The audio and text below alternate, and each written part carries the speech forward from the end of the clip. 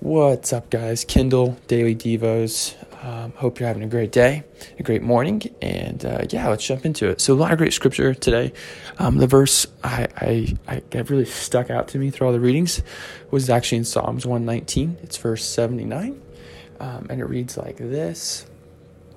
Hold on, there it is. Okay, so it says, "Let those who fear you turn to me, that they may know your testimonies." And that was a challenge for me as I think about people that, may not understand God or not know enough about Him, or I don't know. There's just some fear, but really that our testimonies and who we are and what we do, that when they can look at us and know that you are good, know that God is good, know that He is loving, and know that He is gracious.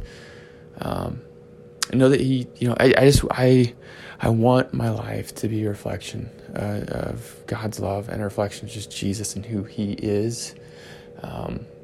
And so, it was a challenge. I'm kind of looking at just reading through. I was like, oh, that's good. Like, I wish that all my testimonies are a reflection of Jesus. Now, He's not calling us to be perfect, right? I think it's rather just acknowledging our imperfections, right? And for people to see that, if we put on this perfect, like, I check all the boxes, that's not Jesus. But that our life would be a testimony to Him.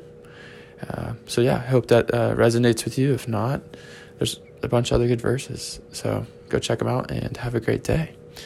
All right, God, thank you, Lord, that you love us. Lord, I pray that as we go through today, God, that we look to glorify you, God, that our lives would be a testimony to who you are, Lord, and how you love and how you forgive, and how you meet us where we're at.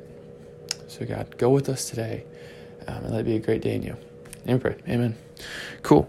Well, go make it a great day, guys, and I'll see you back here tomorrow morning. All right, bye.